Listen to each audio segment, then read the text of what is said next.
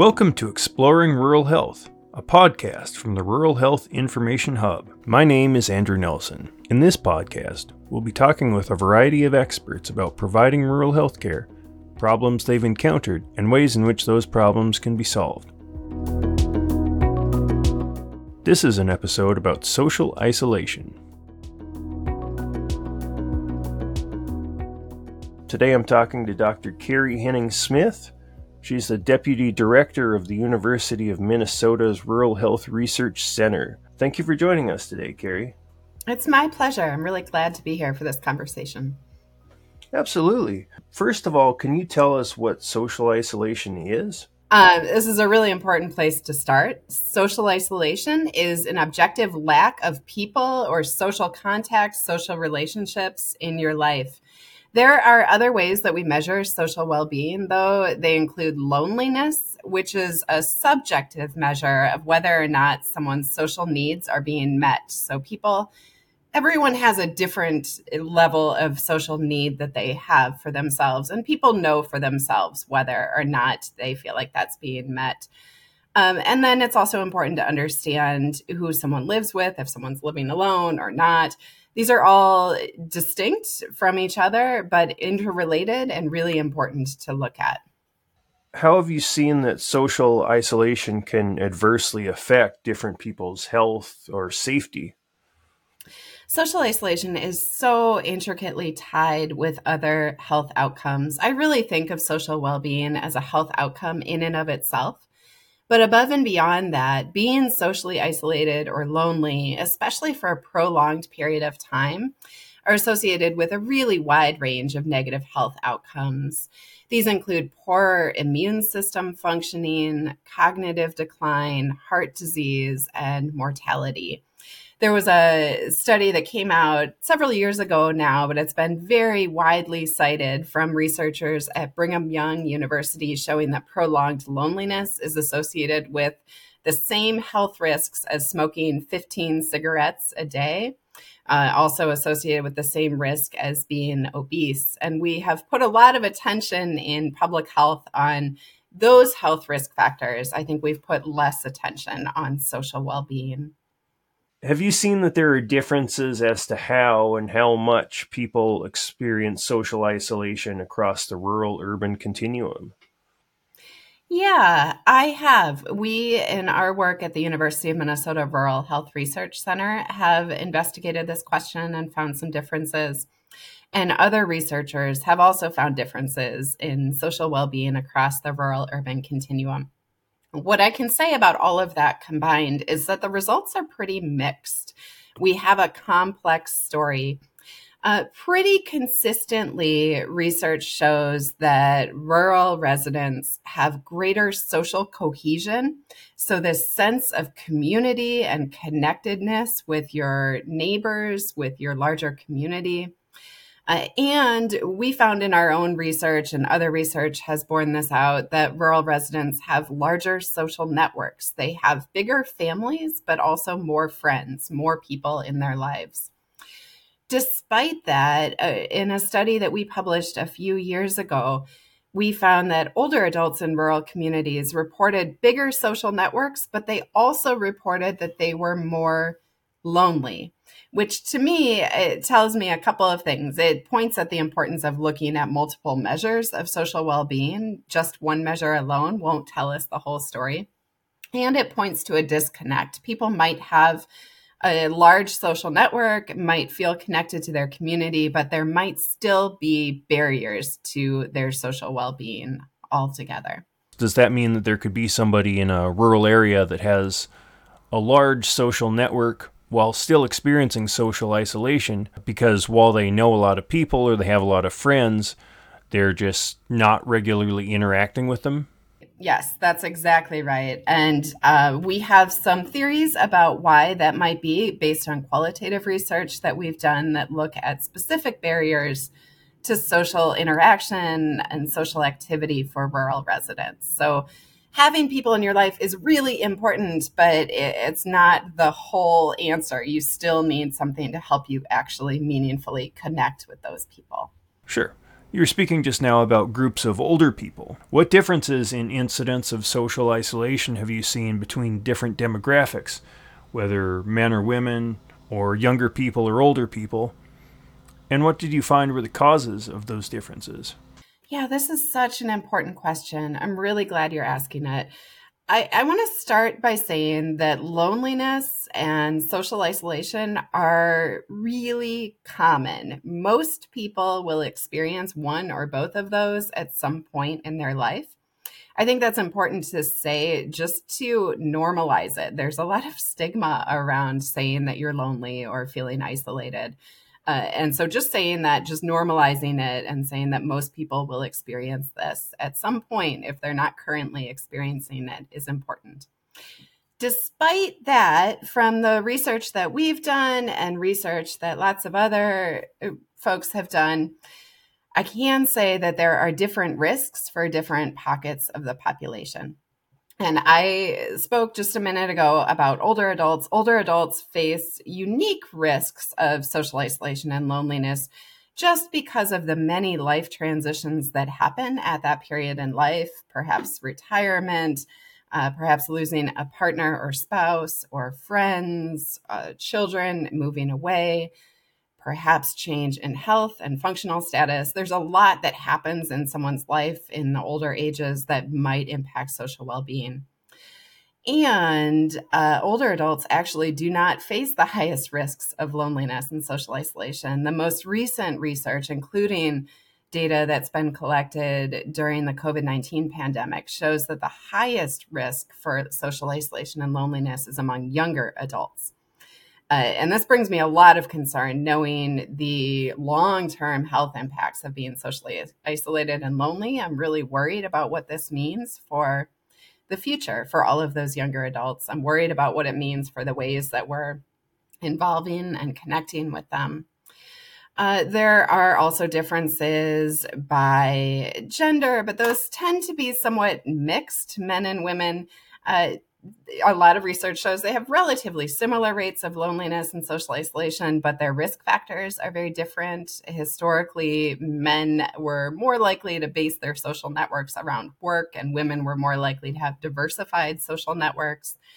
But women are also more likely to outlive their partners, which places them at unique risk later in life. And then I also want to call out that there are higher rates and higher risk of social isolation and loneliness among many Black, Indigenous, and people of color, and also among members of the LGBTQ plus population. We've found that in our work, so it bears out in rural populations, and I've seen that in other research that people have done nationally, not looking specifically at rural residents.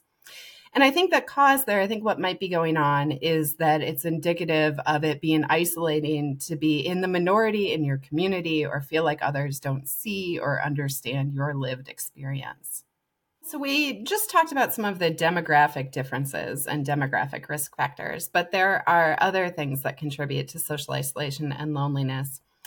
Research, including the work that we've done, consistently shows that being low income puts you at higher risk, as does being in poor health or having a disability. And I think there are specific reasons for those. If you are low or lower income, you may need to focus your time and attention on putting food on your table and making the rent payment. And they might not leave a lot of time for developing, nurturing, fostering social relationships, or finding opportunities for social activity. And being in poorer health or having a disability sometimes means that you are spending time attending to your health appropriately.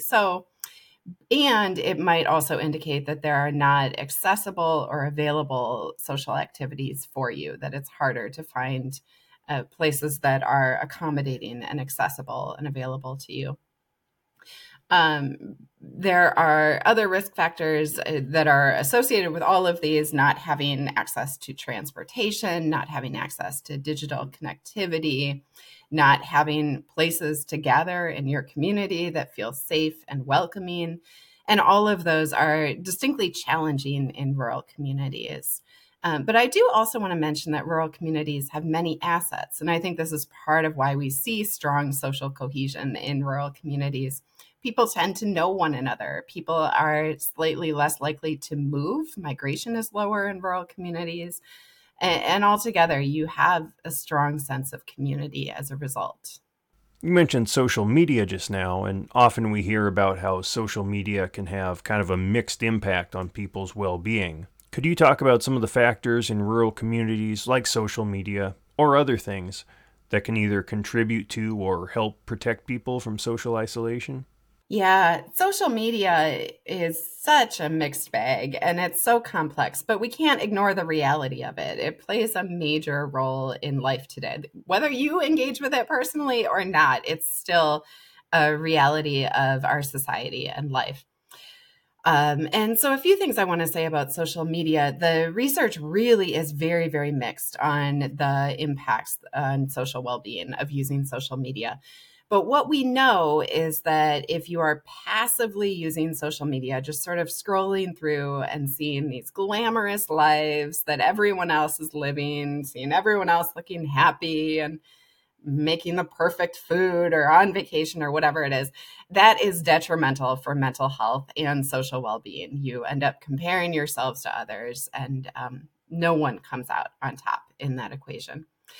But for people who use social media to connect with one another, to form relationships, and then ideally move from that digital space to an in person interaction, to actually meeting and getting to know one another, that's been shown to have very positive benefits on social well being and mental health.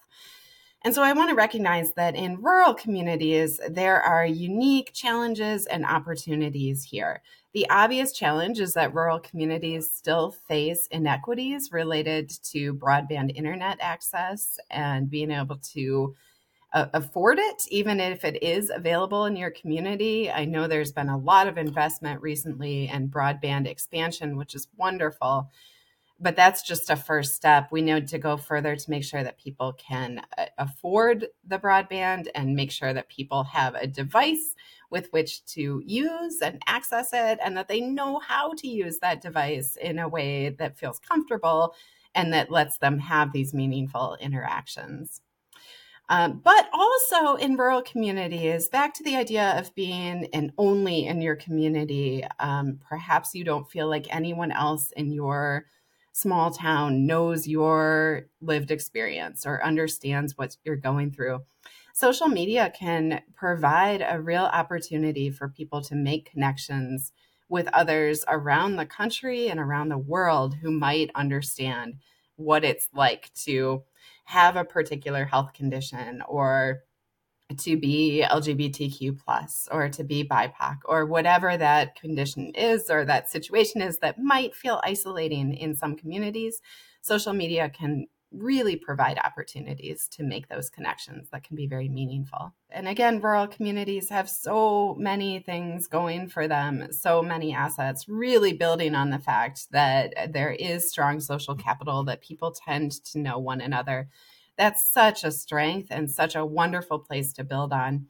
And then there are organizations, entities in rural communities that can really play a major role here. Faith-based communities are one of them, and we know that participation in faith-based communities is higher in rural communities than in urban. And so that presents a real opportunity and a real strength for rural to connect people with one another.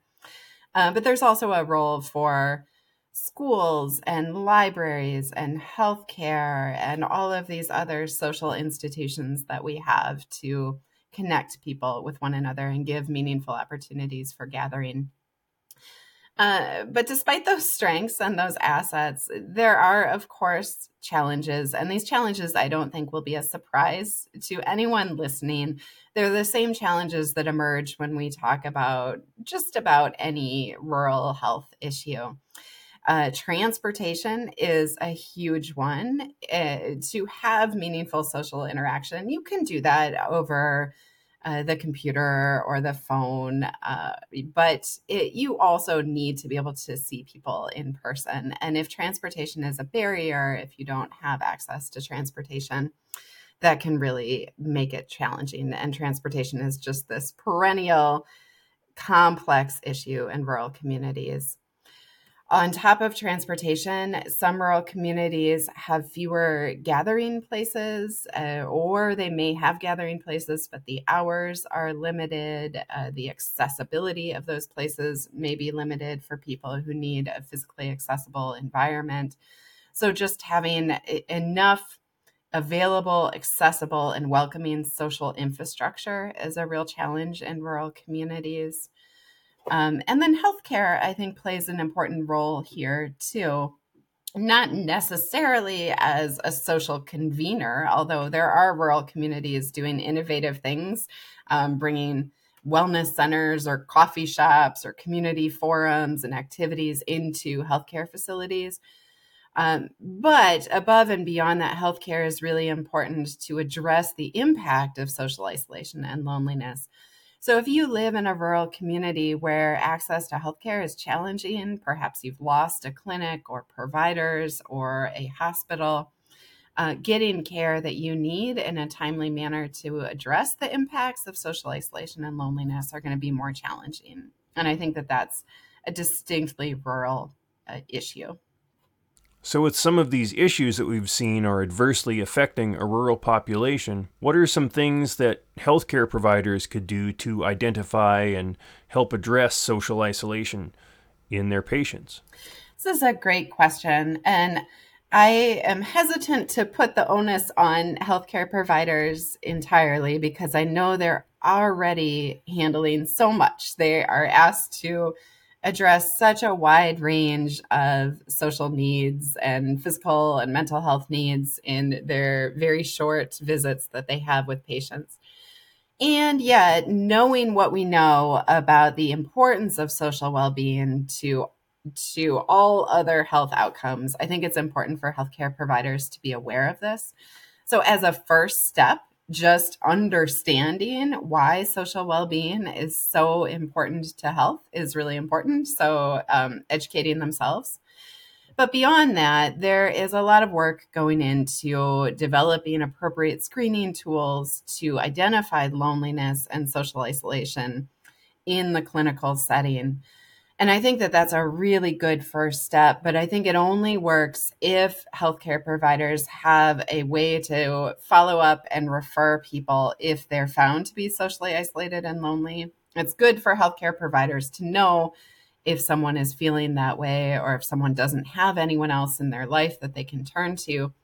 But knowing that is not enough. And so this requires partnerships with other community organizations. It requires ideally the involvement of community health workers or community paramedics or a social worker or other people who might have more time to really be with someone, to think through possible solutions, and to think with each person who's identified as socially isolated or lonely about what excites them. What social opportunities would they want? There's not a one size fits all fix for this. And so that makes it really hard for providers to address. This is not something where you can simply prescribe a medication or a treatment regimen. What people want for their social lives is going to look different from one person to another. And so this is really about listening to patients and about relationship building is so meaningful. So that's one of hundreds of examples that I know exist throughout RHI Hub. But I want to highlight a couple others that I think are really useful and interesting. One example is involving the libraries. We recently had a retired woman from northern rural Minnesota go through a community-based training program that we have at the University of Minnesota to address a problem in her community. And the problem she wanted to address was social isolation among older adults. And the solution that she felt held a lot of promise was looking at digital literacy for older adults and digital inclusion. For some of the reasons that we've already covered, she was able to work with the Minnesota library plan. The Minnesota libraries have a 5-year plan, and she was able to work into that 5-year plan additional programming and resources for expanding digital inclusion for older adults in rural libraries, which I think is so exciting. I think libraries offer a lot of opportunity, not only for helping people with digital literacy, but also because of the programming that they offer and the ways that they can connect with people. So that's one example. There are countless examples of intergenerational programming out there. Some of this happens very organically in faith-based communities in particular. But there are other organizations that have worked really hard to foster that intergenerational programming, which I think is a real opportunity for rural communities. We know that we are rich with older adults in many rural communities, and I think that we need to see that as an asset, and we need to find ways to give everyone a sense of purpose. Connecting older adults with some of those younger people who might be at higher risk of social isolation is one opportunity here. So connecting for mentorship. One example of this is two-way mentorship, where younger adults are paired with an older adult. They get mentorship and advice on life, but meanwhile, they provide the older adult some hands-on assistance with using technology and learning how to use a new app or a new device that they might not otherwise have been able to use. And I think that opportunities like that are really great. Above all, I think what's really important is that we have programs that give people a sense of purpose, that people are not just passive recipients of social contact, but that they feel like they have a voice, that they're seen, that they have purpose. And I think it's important to have some fun with this too. So it can be a really bleak and hard topic, but I think some of the answers involve ways to bring people together to do what they love or to talk about what they love. That might be food or music or games or being outside. All of those are places where people can connect and gather and form and nurture really meaningful social relationships. You've been listening to Exploring Rural Health, a podcast from RHI Hub. In this episode, we spoke to Dr. Carrie Henning-Smith, Deputy Director of the Rural Health Research Center at the University of Minnesota. Look in our show notes for more information about her work, and visit ruralhealthinfo.org for all things pertaining to rural health.